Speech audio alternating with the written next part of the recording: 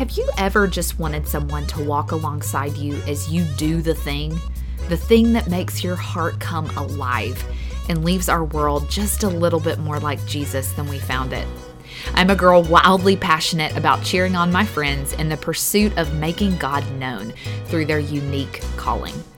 So, buckle up, because I'll gather up my favorite seasoned and rising leaders in their fields to share inspirational stories, strategic advice, and hard-won wisdom. I'm your host, Rebecca Dotson-George, and welcome to the Do the Thing Movement podcast.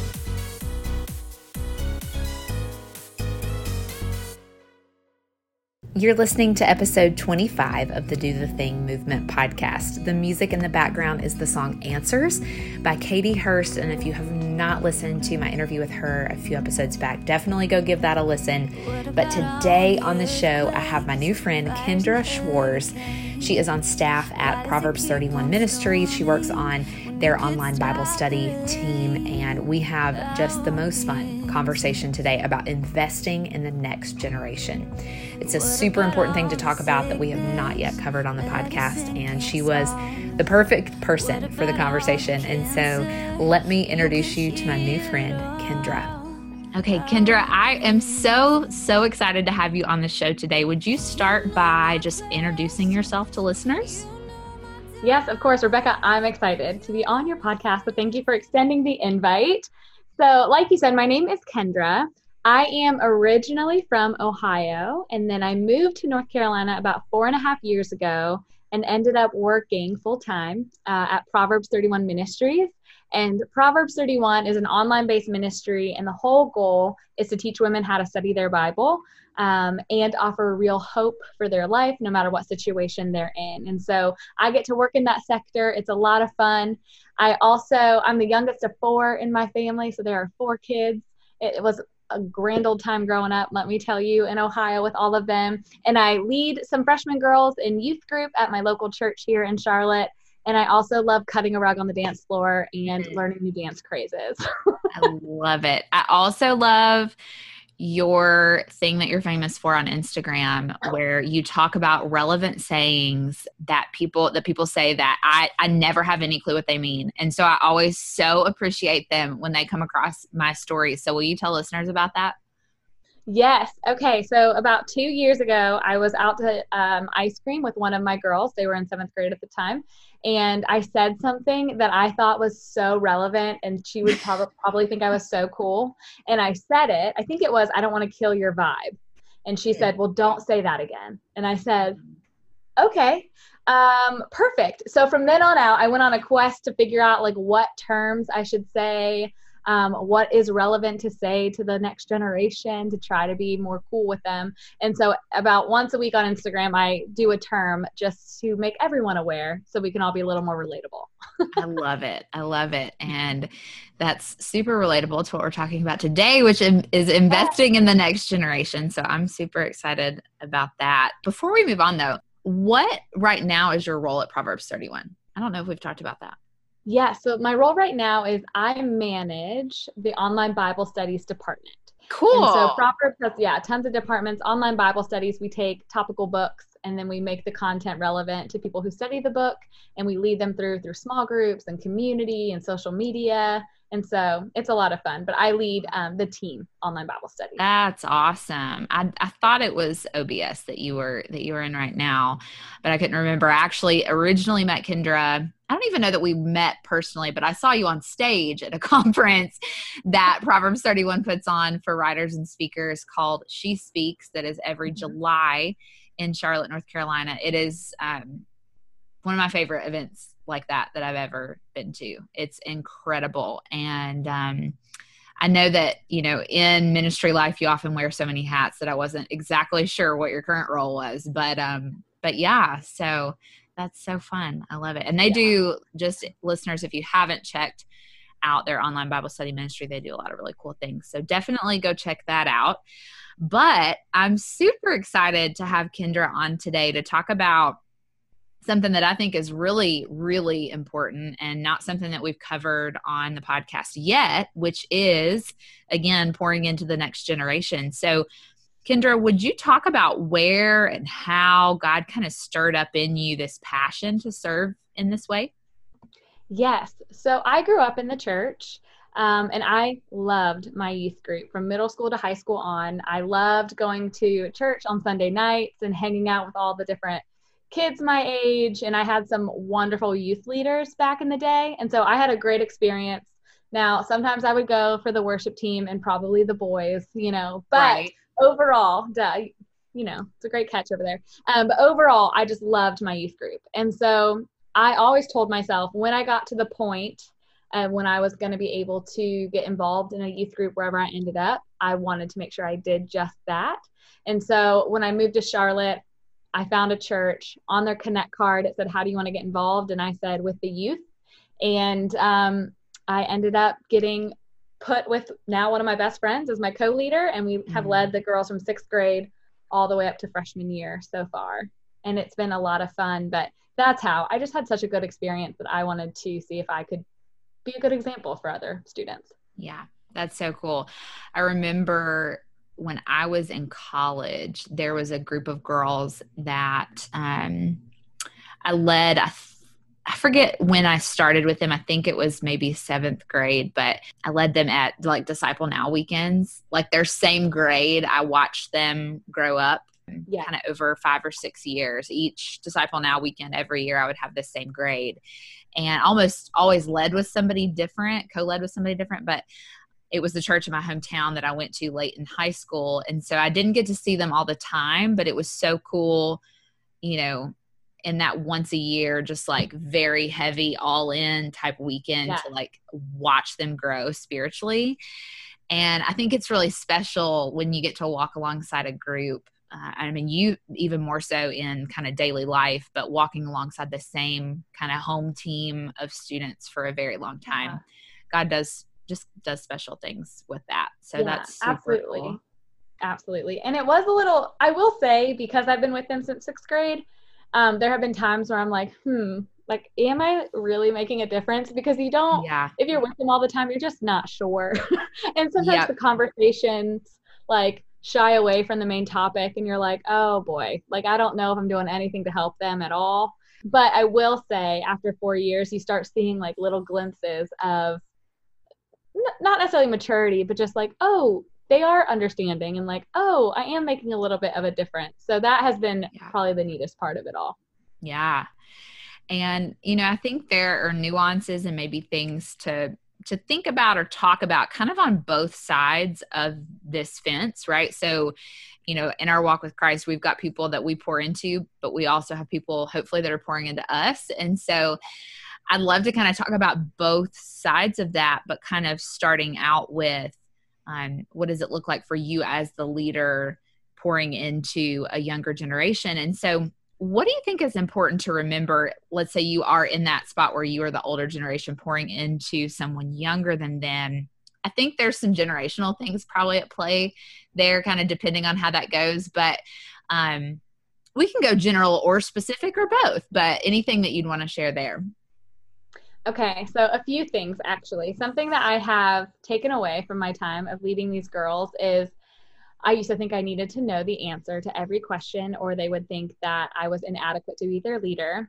But what I realized is they're able to tell when they're able to like know when I am lying or making up an answer. And so just being very authentic with them of saying, I don't know the answer, but we can look at the answer, or we can find the answer together. And then I think the biggest thing as the older generation pouring into the younger generation is just being available to them and showing up and being consistent, because so many things in their life, especially right now, everything that is going on, things are very inconsistent. So if we can be that place where they know if they text, we'll text them back, or if they know at Sundays at 7 p.m. we have a Zoom call or we meet together as a group, that I'll be there. I think that just kind of gives them some peace of mind. And so all that to say, I think just for the older generation, it doesn't take much to leave a lasting impact on the younger generation. And then I would say also, as far as generations goes, there are tons of different things that we had growing up, like MySpace, that they don't know anything about, or even Facebook. They have no desire to be on Facebook. But I think something that helps us is to know that don't age out, like don't age ourselves out. So if TikTok is the biggest thing right now, we should get on TikTok. And and I'm not even on TikTok. It's like taken me a long time to even like consider downloading the app. But that's where my girls are. And so it's something that like maybe I should learn about it so I can be relevant to them, so they don't think I'm just like this older person that has no idea what's going on in the world kind of thing. So just making sure we're not aging out as we get older is important too. Yeah. And I think sometimes we can get in our own way with that, almost out of pride or of fear of like not knowing. I've done the same thing with TikTok. I've just not downloaded it because I don't want to learn how to do it, and I don't want something else that I have to keep up with. But that seems like a very selfish reason to not engage with people I'm pouring into. You know what I mean? Yeah. And so I think sometimes out of pride we can say, well, you don't understand X, Y, and Z because you weren't around then, instead of just embracing what their normal is, because it might be a new normal for us, but it is very much what they're, being brought up with, and that's technology, that's cultural trends, that's everything. And so, yeah, I think that's super, super important. And I think no matter what generation you're talking about there, I think that core principle happens a lot. So Right. Like just the other day, Rebecca, this is a little off topic, but my grandpa, who is 90, got an iPhone so he could FaceTime all of his great grandkids, which I find just wild. But when I was FaceTiming him, I was like, if he can buy an iPhone and learn how to FaceTime, I can download an app and just understand what TikTok is, So it's like, in order to connect and just stay relevant and just be able to like come together as generations, no matter what age you are, like, sometimes we're going to have to take that step in the uncomfortable places just to connect with them. So it was very eye-opening. Yeah. Oh, I agree. My grandparents have done such a good job with that as well. They, one side has now gotten super into using emojis, which is so funny to me. Like, you remember when we first started using emojis and we over emojied everything, it's like they're there, and now it's just the sweetest thing to like read their text messages because it's new to them and fun to them. So yeah, that's so fun. So kind of on the flip side of that, what do you think is important to remember? Let's say if you're the mentee or the younger person being poured into by someone older than you.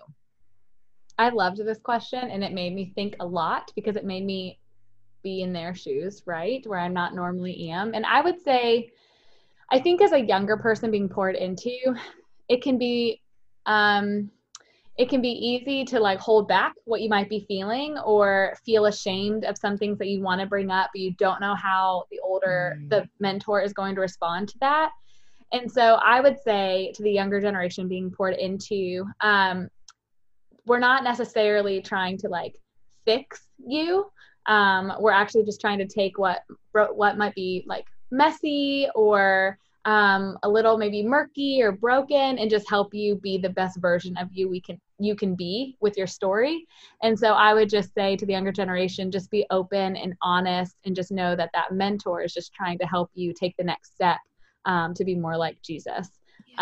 Because I know for me, I tend to hold back with my mentors a little bit because I'm like, oh, I don't want to show them this part of me, or gosh, this is pretty ugly, so I don't want to admit that I thought this.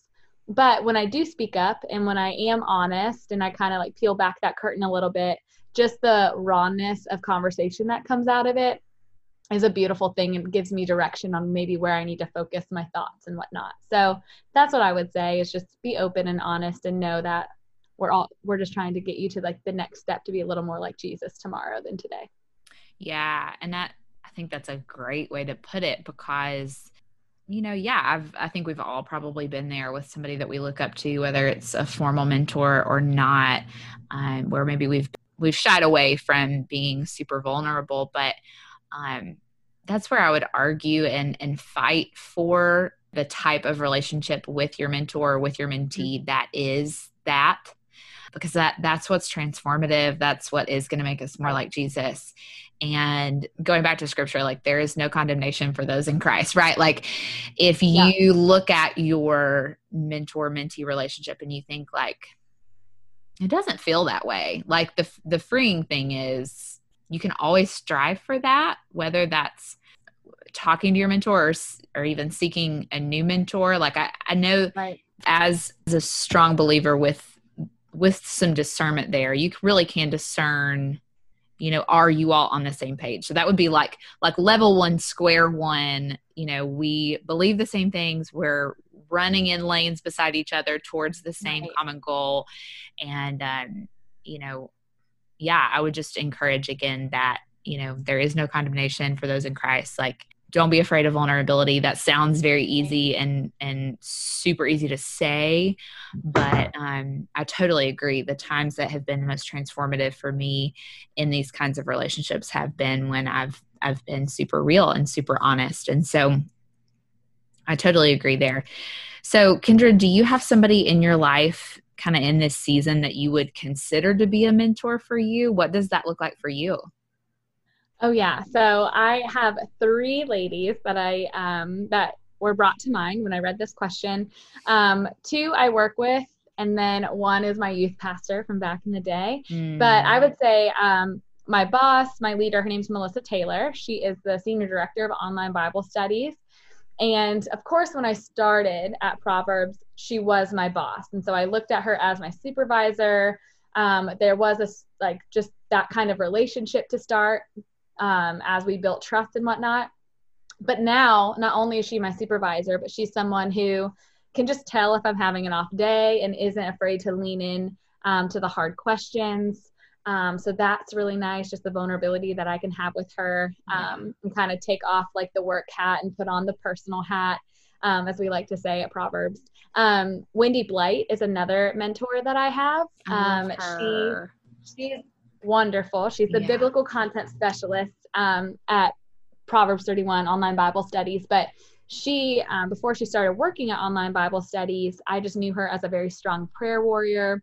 I knew her as somebody who would speak the truth with love. And her and I just became to have a sweet friendship and mentorship for sure.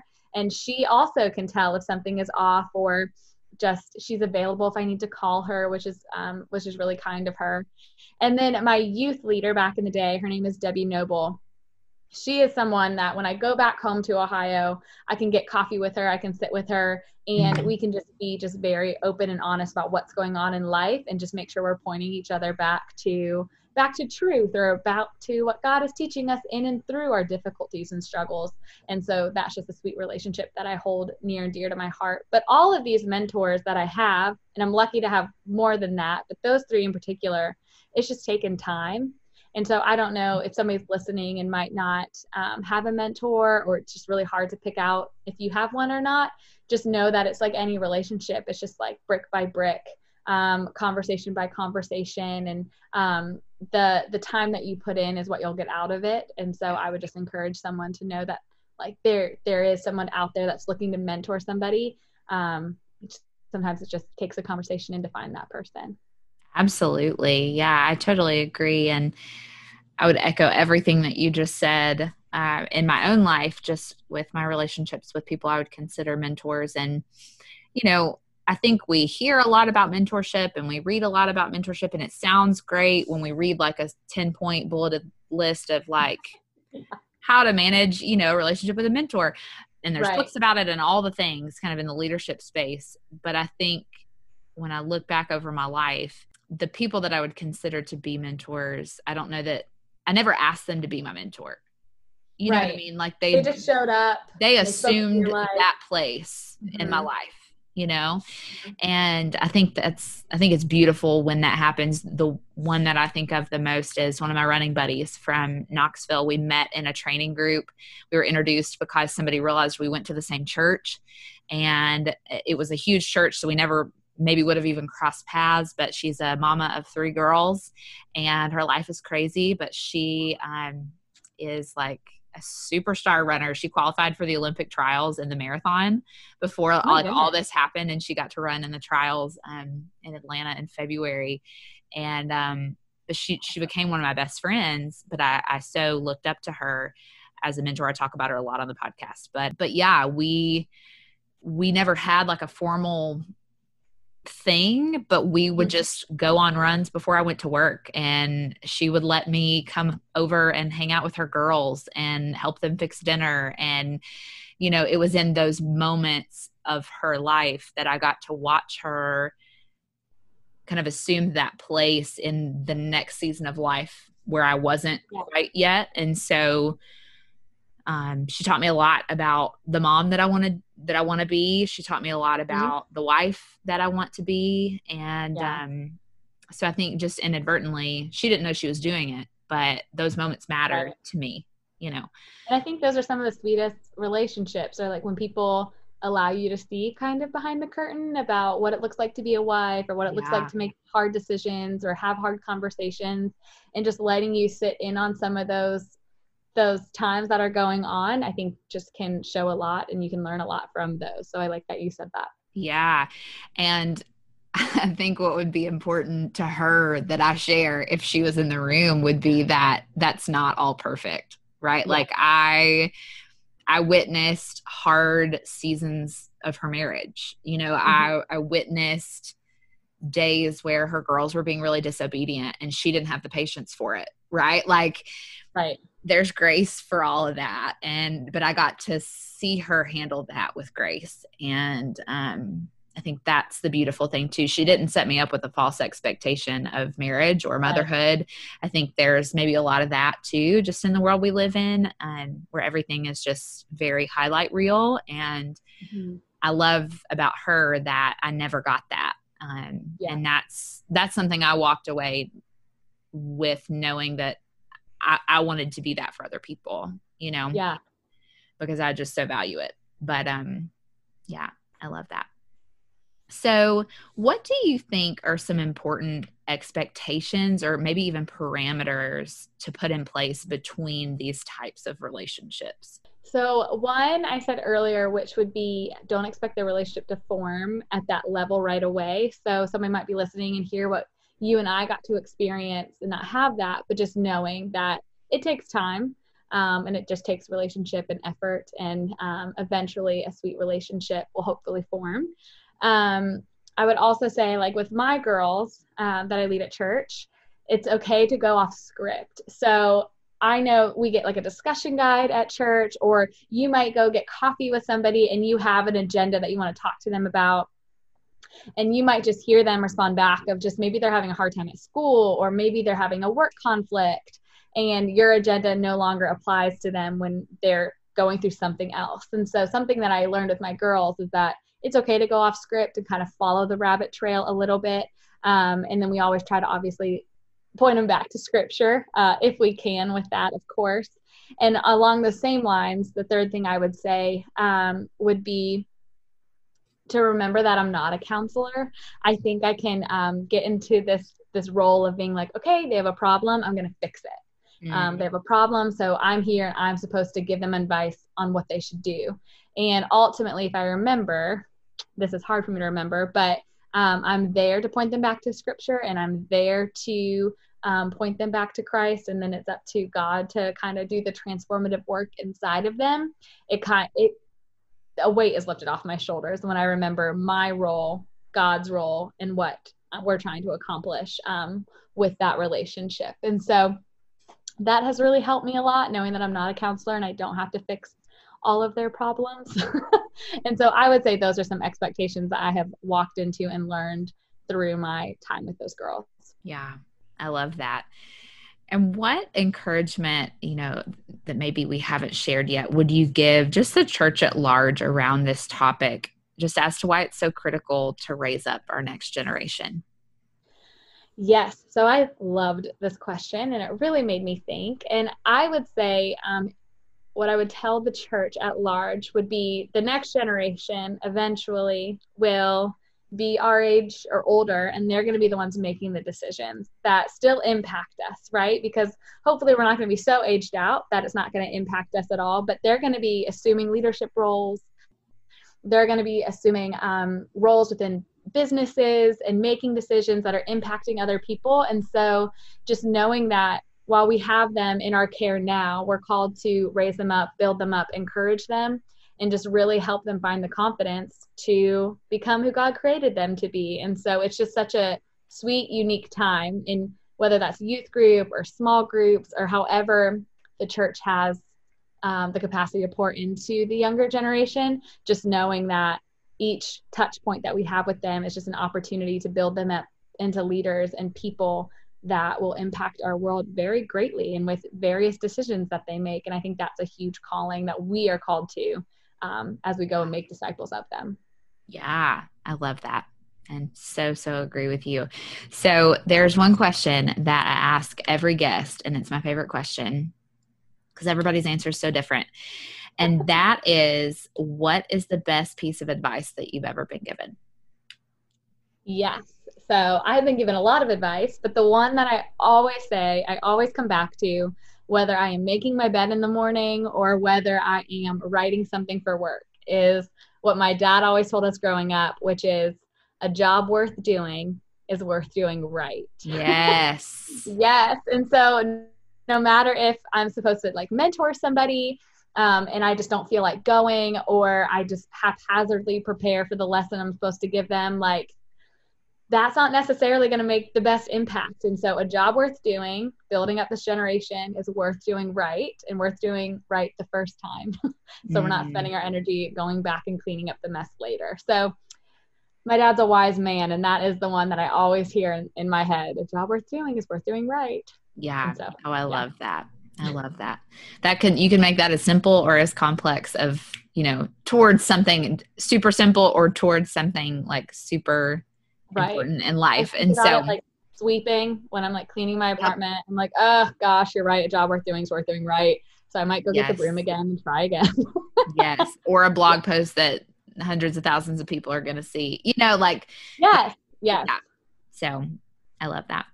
Well, Kendra, tell us how listeners can stay in touch with you.